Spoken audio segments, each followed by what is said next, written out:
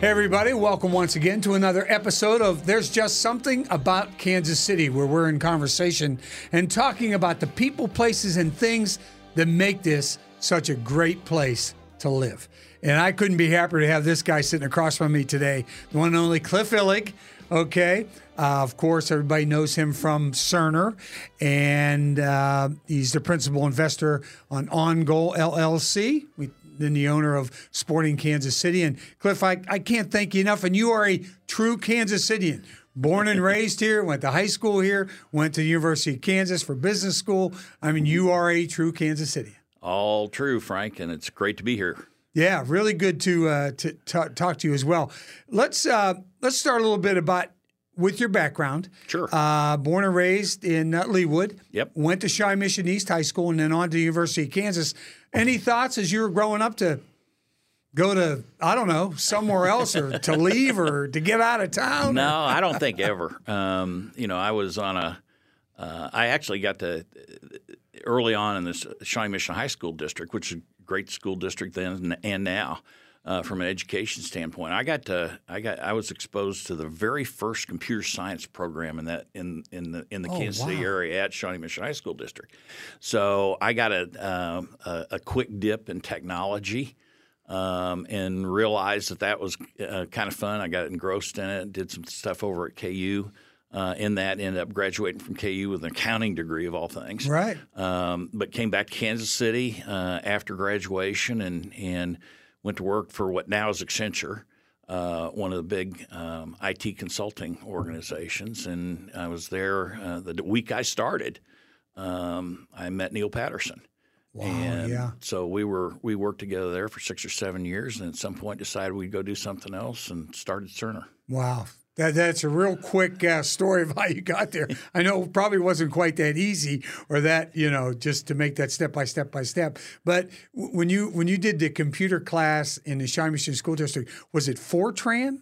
Is that how far back that goes? Yeah, it was the old. I mean, people are looking at us Fortran. What the heck is Fortran? But I think that was the initial intro into computers at that time. We had the punch cards and all that sort of thing, right? Everything we did our programming on a key punch machine. Punched out these little cards that had all the codes and stuff on them, and loaded it into the computer, and that caused the computer to do what it did. And really, that didn't change much. Even when I was over at KU, and then even on the first opportunity we had to go build computer systems for businesses in my career, we were still fundamentally using that same stuff. But today, the phone you carry around is probably 10 times as more powerful than the big computers we were using to solve business problems. Right. In the early 70s. And didn't you do something? Were you doing punch cards was it for your father? You were doing punch cards somewhere else along the line before you got to. Yeah, my dad ran a business and was quick to adapt computers, and I was probably only 12 or 13 years old. Oh wow! And he needed some real cheap labor to go stuff cards and into a computer, and I kind of enjoyed doing it. And I kind of enjoyed watching the flashing lights and trying to figure out what was going on inside that box and. And that, I think that probably is where all the interest started. But right, I was going to say, ways. That was where the curiosity came from, right? To see, absolutely, and then to make it better, to make it more efficient as you go along, right? Yep. Yeah. And I've been kind of caught up in technology ever since. Yeah, you graduated in '72, and your first job was at Accenture. Well, it was Arthur Anderson at the time. Arthur Anderson. But it was the consulting group. It was the group that did IT. It wasn't the group that did accounting and tax stuff. Yeah, and so as you progress through there, I know it's going to come up later where you have that infamous meeting. Three of you guys are sitting there, you, Neil Patterson, and Paul Gurup, right? Yep. We're all sitting at a picnic table or one of the tables at Luce Park, and you're studying for. Well, we were all. I don't know. Maybe we were understimulated. I don't know. We were working together on projects during the week, and we decided on a lark to go take the CPA exam. Just for fun? Yeah, it was. We worked for a CPA firm, and if you passed the exam, you could be a certified public accountant. And so it was really just kind of a challenge to get over. And so we went. There was a course that you took to kind of prepare for that. We did that on Saturdays, and we got to talking while we were at all three of us were at that course. Well, if we're not doing what we're doing, what would we do? Mm-hmm. And we started talking about how we'd really, over the 6 or 7 years we'd been working with Anderson, we'd gotten to see the birth of the software industry. And so that was intriguing to us. We like the macroeconomics of software. You write it once and you sell it a lot of times. And so we went out we decided Neil was always the guy that kind of called the question. He said, okay, well, let's get together and talk about it. We met out at Loose Park on a picnic table. And probably 9-10 Sundays in a row in the summer of 1979, and wrote on. And we didn't have PCs and laptops and stuff to write business plans on, so we wrote a business plan on a bunch of 14-column accounting spreadsheets. Wow! And we made a list of the industries we knew something about: manufacturing, distribution, public utilities, trucking. Things that we'd done. We made a list of industries we didn't know anything about. Healthcare was on the second list. Wow. And so we just bailed out of that environment in late 79, threw out our shingle down on the plaza, and just did some consulting work. But very soon after we started, we had a bunch of doctors who were heavily involved in some computer stuff that wasn't working very well come to us and ask us to look over their shoulder and see if we can make it better. We did that, and we did it, quickly. But we very early on got a very good sense that healthcare was a place that needed kind of what we did. Help. Yeah. Yeah, and we wanted to be in an industry that had never automated its fundamental mission. And contrary to popular belief, the fundamental mission of healthcare is not to print a bill. It's really to take care of people. Right. And so we built the business plan around the notion of building software that would help healthcare run better and address the needs of patients. And that's what we did at Cerner. How many times you said no to before the second page came up for you as far as healthcare is concerned? Did you go to people and say, hey, we can change this for you. We can make this easier for you. Did you get a lot?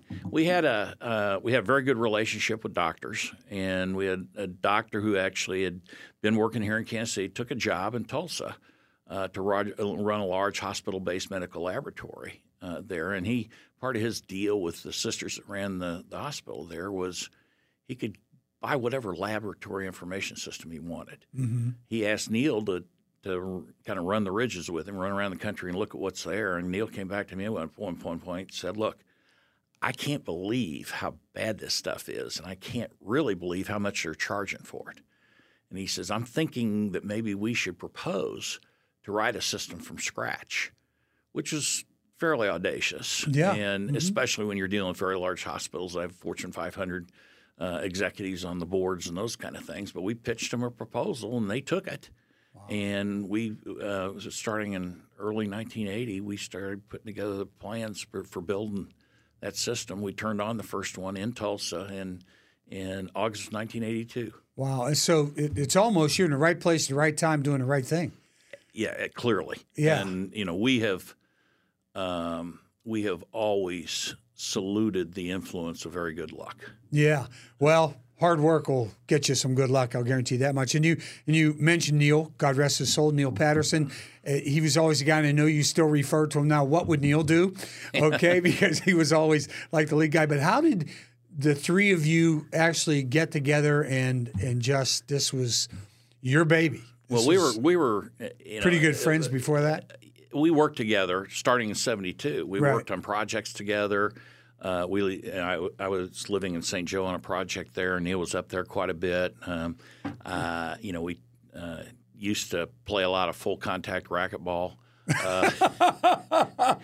Not only banging bodies, but slamming the ball off of somebody as well. Yeah. Yeah, very, very competitive. Yeah. And tennis, and I was doing some motocross and some stuff at the time. I'd take him up the hills on the bikes and do my best to kill him. Because you're tired of listening to him. Yeah, we just had a great time. But it's interesting because we're very different. Even our careers at Anderson, we were very, very different.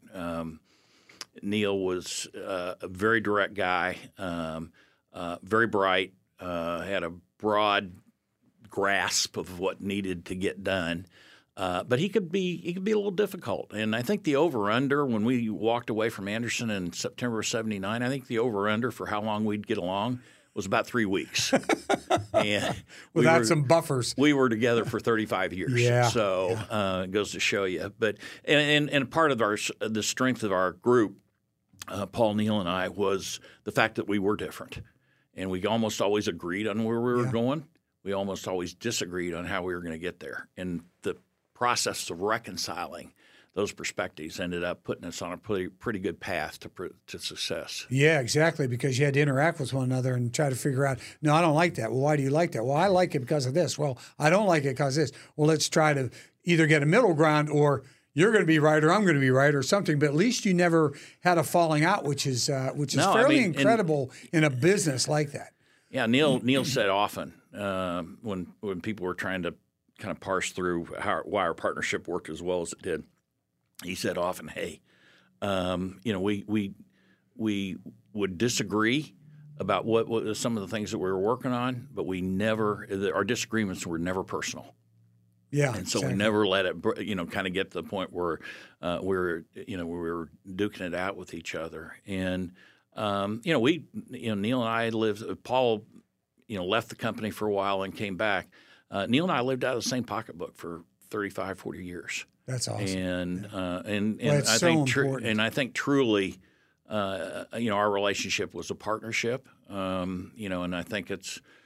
We got onto some stuff that worked very well with us. We learned to play the people game well.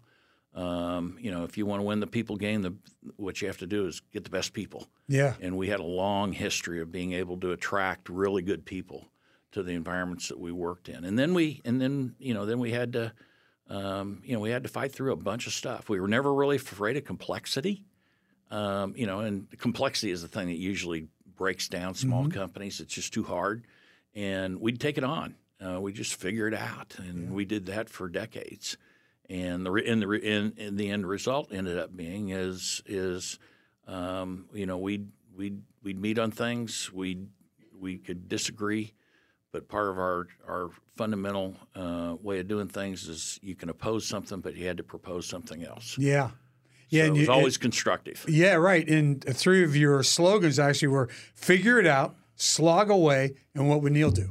I mean, they were maybe your three tenets as you guys went through the business, and obviously worked very well. When you first started, when you first proposed it, and you got this first medical situation, how many people did you employ at that time? Was it still just the three of you, or how many did you have at that point? We ran a small but fairly productive consulting operation before we got into the writing the software for the lab. When we turned on the system in 1982 in Tulsa, I think we probably had 25 people in the company. Wow! And then we just had a little celebration for an individual that came to us as controller of Cerner back in November of 1983. Wow! And so 40 years this month.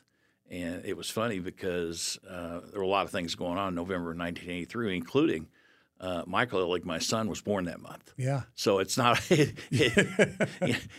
and to sustain really great people relationships over that number of decades, and the individual I'm talking about is somebody who worked with us hard at Cerner. She ended up hiring a whole bunch of the people that built the finance function at Cerner. She left for a few years and became a mom and did that. And then she came back into Neil's and my world in 2006 or 2007. Wow. And has been running and ran everything that he and I were doing away from Cerner. Yeah, right. From a financial standpoint. Okay, the name, Cerner. How'd you come up with Cerner? Oh, I know it's Latin, right? Well, it was from you got to kind of string. There's lots of beads string together here, but it was one of those deals where our name up until that point was Patterson, Gorup, Illig, and Associates. Oh boy! And then we didn't think that was a moniker. Lawyers. That sounds like a law firm. Yeah, it wasn't something we could descend on the international marketplace for healthcare IT with. Right. So there was actually and we were always supportive of Kansas City entrepreneurs like us. There was an entrepreneurial ad agency that was just getting started. And they had a guy that ran the agency. They had a guy that did the word stuff. They had a guy that did the art stuff. And they had a gal that just kind of held it all together. And they came out and said, okay, here's what we're going to do. We're going to put a whole bunch of names up on the board or words up on the board you like. Okay, and we're going to sort through that and see if anything pops. And so we did that. And it was kind of tech stuff, Intel, ITEL, that kind of thing.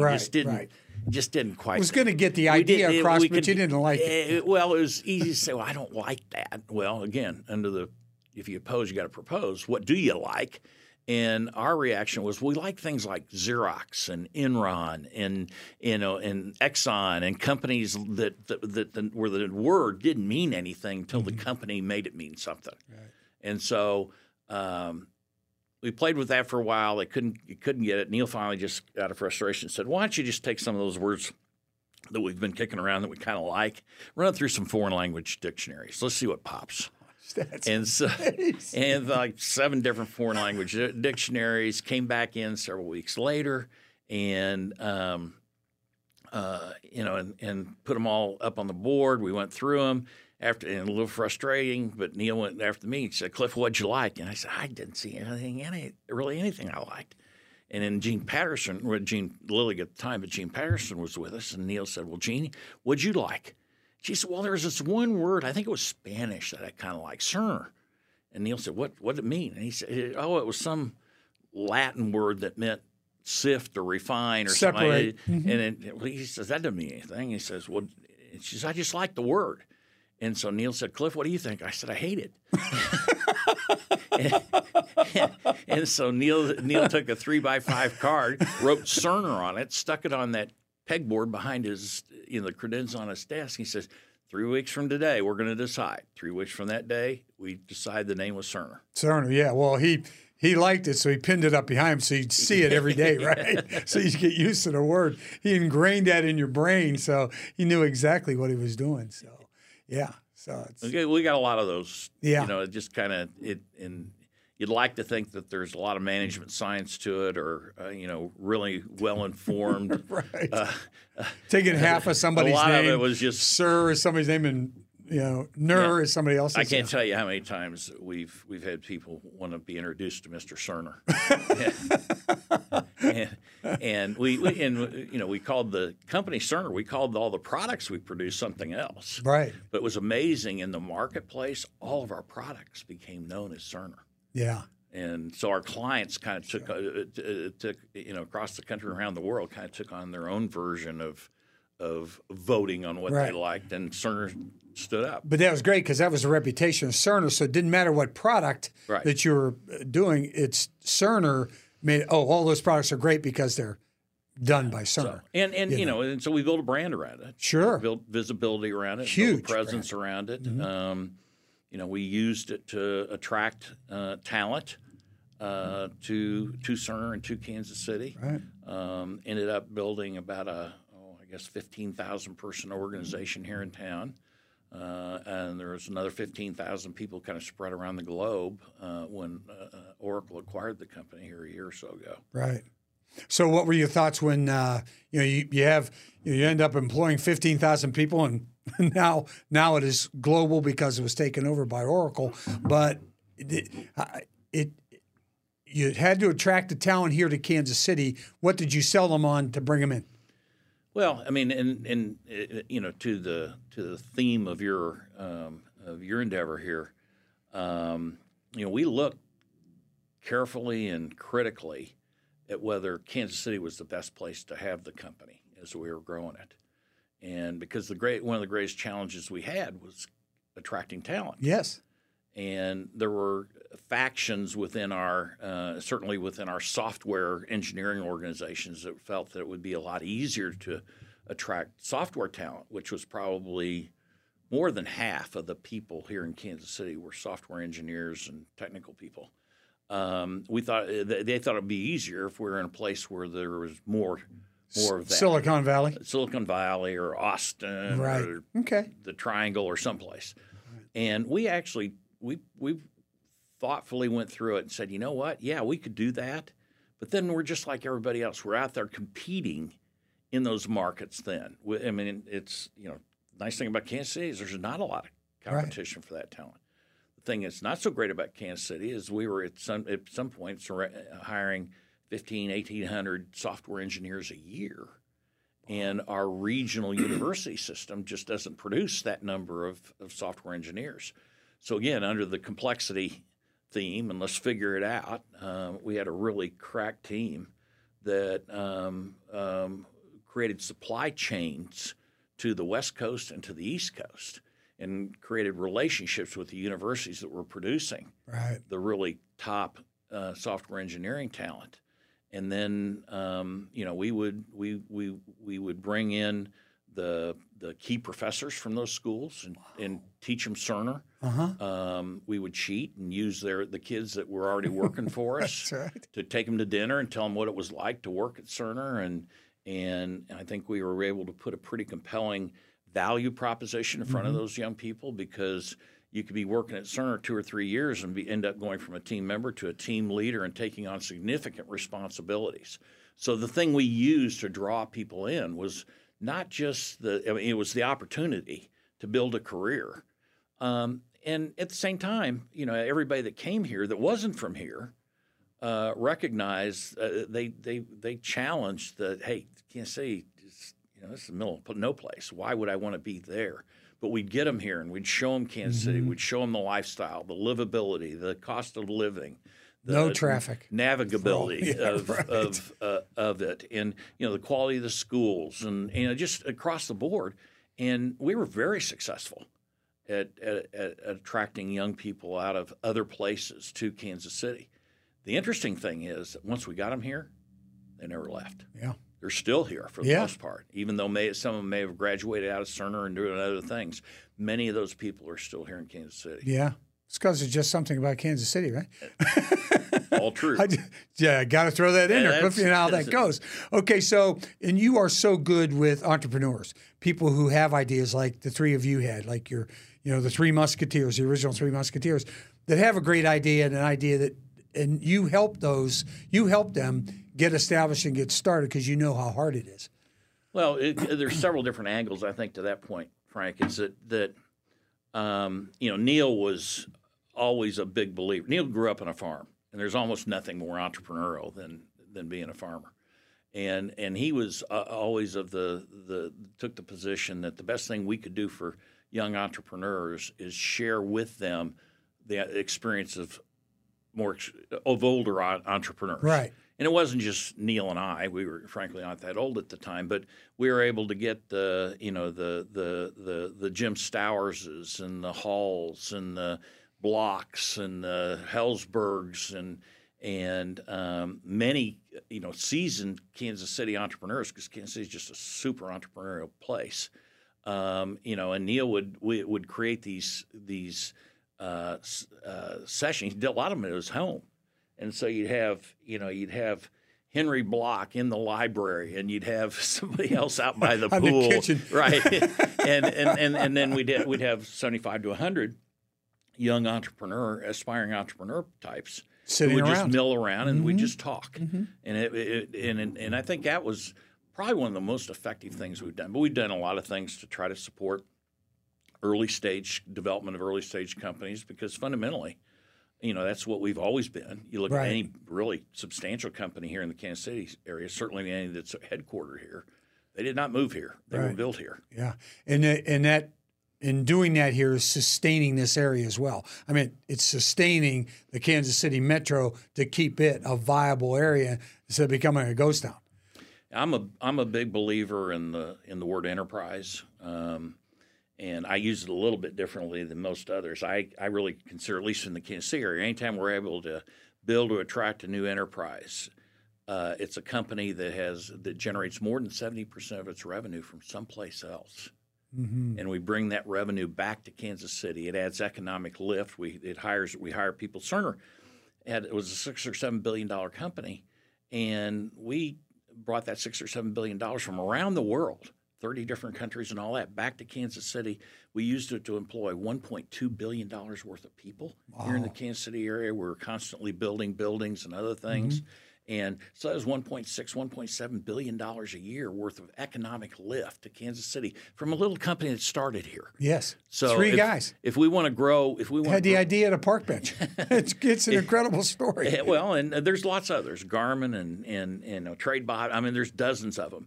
But the really important thing is that we recognize that part of what makes that possible is those things that make Kansas City great. Yeah. And we can use those to attract. We're not going to be good at getting big companies to move their headquarters from someplace else.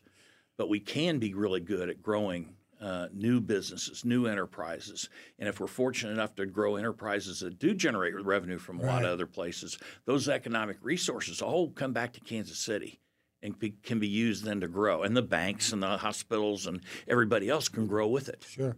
Your decision to sell, was it a hard decision to make, or? Well, I actually was. I left the board in 2019. Neil passed away in July of 2017. I jumped back in the cockpit for a little less than a year after his death, and was CEO and chairman.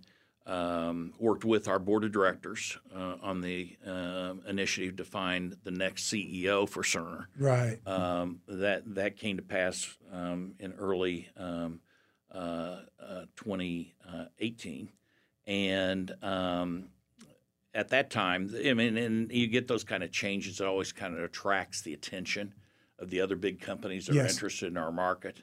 And so we had some interest in not necessarily acquiring the company, but in working with us as we made the transition to new leadership. And one of the companies that attracted us for a very long time was Oracle. And and this is but I mean, Neil and Larry Ellison actually had a relationship. They corresponded. They were a little bit alike, and very interesting characters and very visionary in their perspective of what needed to happen in their respective industries. And so I think it was fairly natural that they paid attention to us.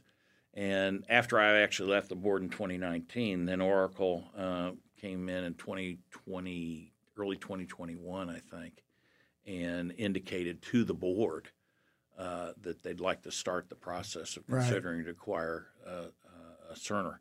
And that made a lot of sense from Oracle's standpoint. They were trying to be a big deal in cloud computing up against the Amazons and the IBMs and the Microsofts and Googles and others that run those cloud environments. And they really they felt like to be a big deal in cloud computing that they needed to do it in a big industry. And there's no industry worldwide that's bigger than healthcare. Yeah. They already Oracle had a big business footprint in healthcare worldwide.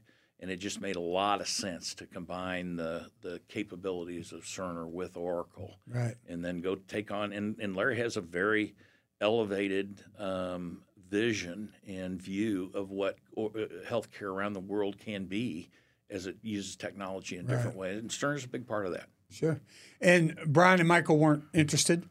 I mean, as far as, moving in, starting with you and being in your industry? I remember when Michael was a little guy, 3 or 4 years old. He'd grab a racquetball racket and a tennis ball, and he'd follow Neil and I around the tennis court.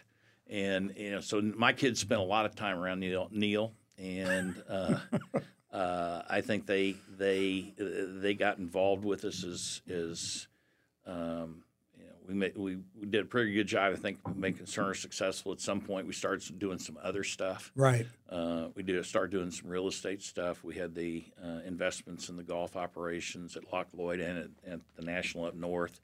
We just had a bunch of things that we were doing. They actually ended up being more interested in that than they were trying to become part of Cerner. Now, on the other hand, Neil's son Clay, who's our partner now in the soccer stuff,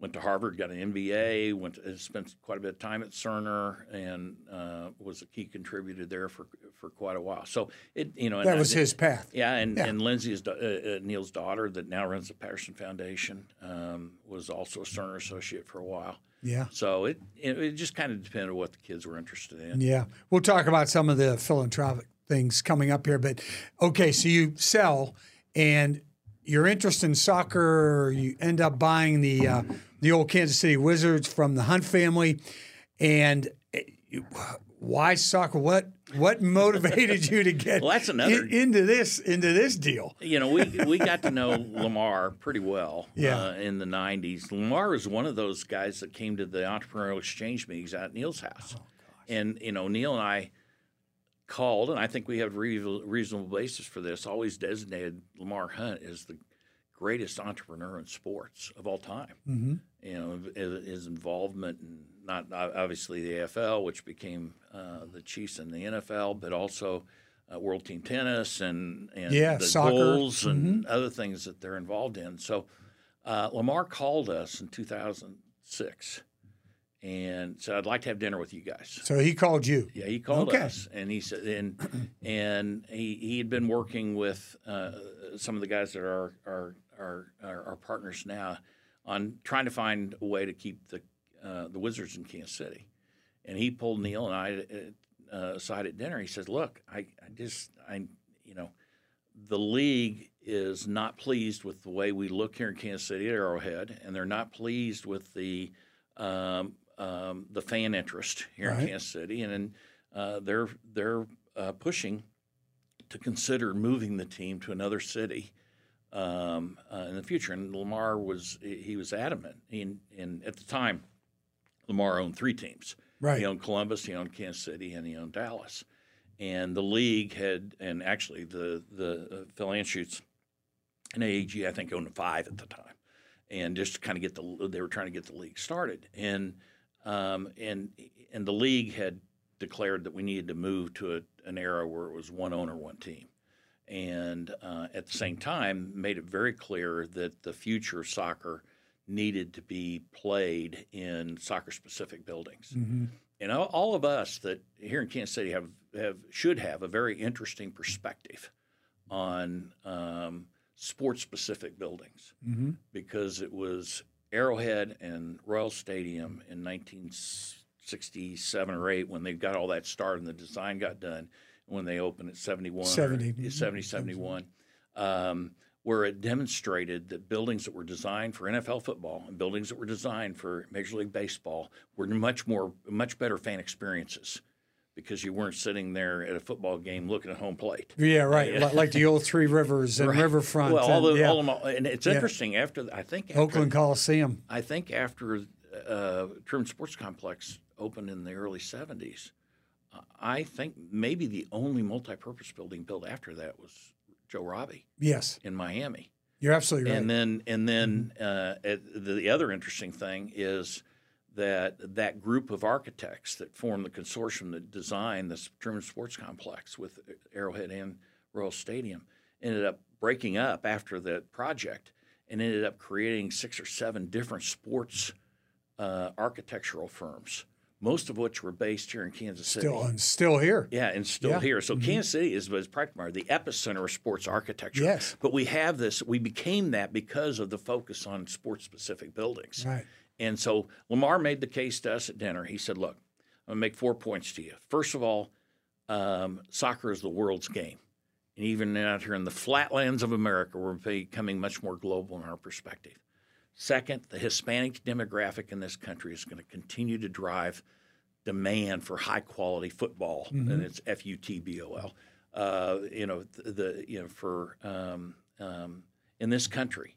Third is there's 100,000 kids playing the game here in Kansas City, and the way Lamar Hunt thought is those are all future season ticket holders. Oh yeah, Right, it was just kind of he always connected things to the what was necessary always to step ahead. Fill up the stadium. But his most compelling point, Frank, was he said that, hey, Kansas City is a major league city in the minds of most of the rest of the country because of our major league sports franchises. If we lose one of those, we become less major league. So I would like you, Cliff, and you, Neil, to consider working with me to buy the Wizards. He said, I'm not looking to make a bunch of money here. I'm wanting to make sure Kansas City has soccer. Right. And anybody that knew Lamar Hunt knew what he'd done with the NASL and how many World Cups he'd been to, and that understood what a fan he was of soccer, and he wanted Kansas City to have soccer. Yeah. Neil and I walked out of that dinner at the Capitol Grill down at the plaza, and we're waiting for our cars to show up. Neil said, "Are we going to do this?" I said, "Neil, I don't think we got any choice." that was Lamar Hunt, just in case you're wondering. So I went home and mentioned it to my wife, and that we'd had the dinner and the way it kind of came out. She said, "Oh, you got to be kidding! I couldn't wait for the kids to quit playing soccer."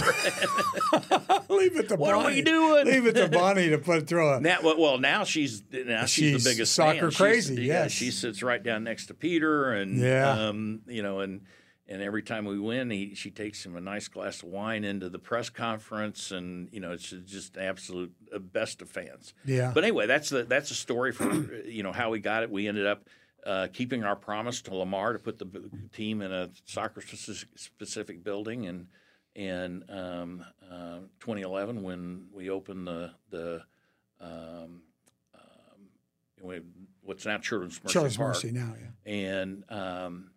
And then we've done a pretty good job filling the building up ever since. Yeah, really good. You have really loyal support. I mean, your fans and the stadium is the perfect size. I mean, really, when they were playing at Arrowhead, there might have been 10,000 people there, maybe less. Well, it looked like there was absolutely nobody because the place seats almost 80. So you build a soccer-specific building, 10, 12, 14,000 people, looks great. But yours is sold out and is just incredible, and everybody in the league knows about it. Yeah, it's been nice. I mean, it's been we're very appreciative of the league kind of recognizing what we did. And we're all about the fan experience, right? Okay, whether it's the fan experience at game day or it's the fan experience on broadcast or it's the fan experience that we're building now in the digital world. Right. That's kind of who we are, and we work very hard at that. And the whole experience thing is something that it pervades kind of what we did at Cerner and all that. We use the Disney model for managing experience. We've got a theme. We design it from the very beginning to the very end. We sweat the details.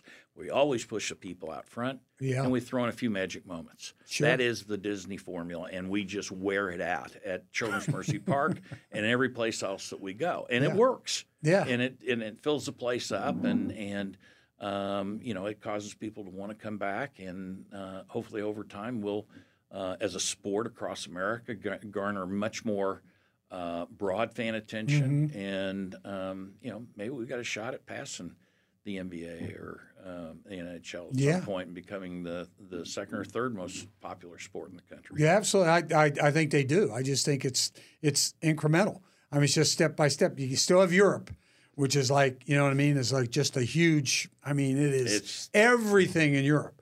Okay, everything else takes a back seat. But for soccer, we have football, Major League Baseball, basketball. You can say and the country's great because of that. Yes. Sports in this, I mean, we have the largest commercial sports market in the world because of all that. Yeah. Clearly, the NFL is kind of the top of the heap, but every sport does a great job of consolidating their fan interest, of creating broadcast products that are compelling, and the world wants to play their sports here. Yeah, right. And we'll get a chance to see that. We're going to in 2026. That's going to be so exciting. We'll talk about that a little bit as well. But you've always said that having well-run sports and winning sports just floats that city to the top, just gives it something special. And we've experienced that since 2015, the Royals, 14 and 15, 14 are in the World Series, 15 they win it. Then you have Patrick Mahomes and the Chiefs right now, and the draft and everything else is just really exploded. Super Bowls, World Series, right? MLS Cup, Open Cup championships, right? KU basketball, national basketball championships. I mean, Kansas City. I mean, this is, I think, one of the absolute critical points to what makes Kansas City so attractive and so magnetic. Right. Is the fact that we just don't have a lot of sports. There's lots of cities that have lots of sports, but our teams do well. Yeah. And we make a statement for little old Kansas City out in the middle of the country, through our sports. And I think it's one of the things that makes us attractive. Yeah. 2026 for the World Cup. When was the first inkling you got that maybe this could happen? We could get that here. And you knew it was going to be highly competitive across the United States with other cities. But when did you have a real inkling that, you know what, this is going to fly? Well, we've we always had a good relationship with U.S. Soccer. U.S. Soccer is the federation in this country that represents everything soccer and is part of FIFA. The World Cup is FIFA's show. We saw that in Qatar, and we see it every 4 years, someplace in the world, and it's all about countries competing against countries. And so it was when the commitment of FIFA to North America, because it was all three, Canada, the United States, and Mexico, that bid directly to FIFA, and it's to the point where they announced that. And I think it was 2015 or 17, something like that announcement occurred.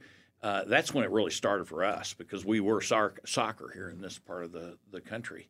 And Jake Reed with Sporting and Kathy Nelson with the Sports Commission and others put together a really good and aggressive plan for how to put a proposal in front of FIFA that would be compelling. And coming from a small market like Kansas City, we felt like it was a long shot and that we'd have to really kind of overperform to even be considered. We got down to the very end. I've had many people when they, and all the Canadian and United States cities, there are a total of 13 of those. They're all MLS cities. Right. And so when I go to meetings and things and I see the other owners in MLS, they're always curious as to, how did you guys pull off this World Cup thing? Kansas City's a very unlikely host city. Yeah, what'd you have to pay FIFA to do that? Yeah, I know. Because I remember the FIFA Netflix documentary. How much did you have to pay those guys? Yeah, Red Card is the book is another good example. Yeah. But no, I mean we just got out. We figured it out. Yeah. And whacked away at it and broke it down into pieces. Got a lot of good people involved. Put together a compelling proposal. We absolutely knocked the socks off of the site visits when they came through. I mean, one example was they were the host committees were from FIFA that were looking at things came and they stayed at Lowe's downtown, the new Lowe's Hotel at the time, downtown. And when we finished the big group meeting with the governors and the mayors and everybody with the FIFA folks, we wanted to walk over to Power and Light for a barbecue luncheon at the living room there at Power and Light. And so all these FIFA people are walking out of the building, and they look across the street into that lawn on the south side of Bartle Hall. Oh, yes. And there's a whole bunch of kids playing soccer with coaches. And this is in the middle of a weekday, and that's what they couldn't. You had to have set this up. Now, come on. Oh yeah, no question, no question. Was staged. It was all designed to be impressive, and so awesome. I think we did a really good job on the proposal. I think the reasons we got it. Well, number one was the new airport. Had we not had the new airport, we would not have had a chance. Number two is kind of our the size of Arrowhead. I think Arrowhead's probably the second or third biggest venue that they're going to play in. And then I think another big part of it is we at Sporting we've worked hard to build the soccer capital of America, brand around Kansas City in the shows we put on at Power and Light for the national team watch parties and things all made a little bit of a difference. So we threw it all out there just as who we are. And it's coming. We got a great hearing, and in the final analysis, we beat out Denver and Nashville and Cincinnati, Orlando, and Washington D.C. Yeah, this will be the first World Cup in history where the host country's capital is not hosting games. Oh wow! And so again, we're by far the smallest market, but we're in the middle. Yeah. And what'll happen? This will be the first World Cup with 48 teams. And so there's going to be 48 venues around the country that will host the base camps for these, and we're hopeful of getting 2 or 3 or maybe 4 of those here in the Kansas City area. They'll use our sporting facilities. The current news facilities are excellent. We've got KU is ready to host if we need them, and we'll end up I think with. I mean, if we're fortunate enough to get some of the maybe not the biggest soccer countries in the world Right. to come to Kansas City as base camp. We'll get some of the second-tier ones. And some of those countries travel with 25,000 fans for the entire absolutely. World Cup. Right. I don't see why we, after playing football over there, just a few weeks, I don't know why we can't get Germany here. If you got Germany here, that would be unbelievable. From People your lips to God's ears. And we have a good Sporting has a good relationship with the national team people in Germany. That'd be great. Bayern Munich played here several years ago. I think we did a great job of hosting them, and Bayern Munich has a lot to do about created tremendous buzz. Yeah, where they go, and people worry a little bit about, do we have enough hotel rooms and all that stuff, and we pretty much got all that figured out. We got a great committee and a great task force put together on this, and we're continuing to work hard on that almost daily. Yeah. I'd like to think that we'll end up with 300,000 or 400,000 fans that come through, and maybe 500,000 that actually end up either attending a game here or spend some time in Kansas City around the World Cup. Incredible. And if we're short of rooms, I'm counting on your house. Okay, fine, no problem. They can use the upstairs of my house. Come on on. It's okay with me.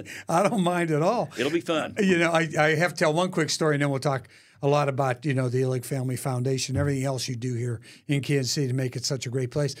We were at George Brett's 60th birthday. I don't remember if you remember this, okay? We're standing there, and I brought Sarah in, and we're standing, we're talking to you and your wonderful wife, Bonnie. And we're just sitting, and we talked for a long period of time, and I walked away from the table, and Sarah stayed there, and you two stayed there. I went to see somebody. I came back about 5 minutes later, and Sarah goes, "Oh, my God, Frank, you won't believe this. The Illigs really love soccer. Maybe you and I can take them to a game." I went, "Hun, they own the team." That's one of the great. We talk about that all the time. It's one of the greatest moments ever. It was really just really funny, but it was good. But that's how. Just how unassuming and how it's just the way you are. Okay, it just was not a thing that was going to be out there. But let's talk about the Illig Family Foundation, the Patterson Foundation, and Bonnie is on a list about a mile long of things that she supports as well. So it's interesting, Frank. We for years, from 1980 when we kind of started the company through really mid to late 90s.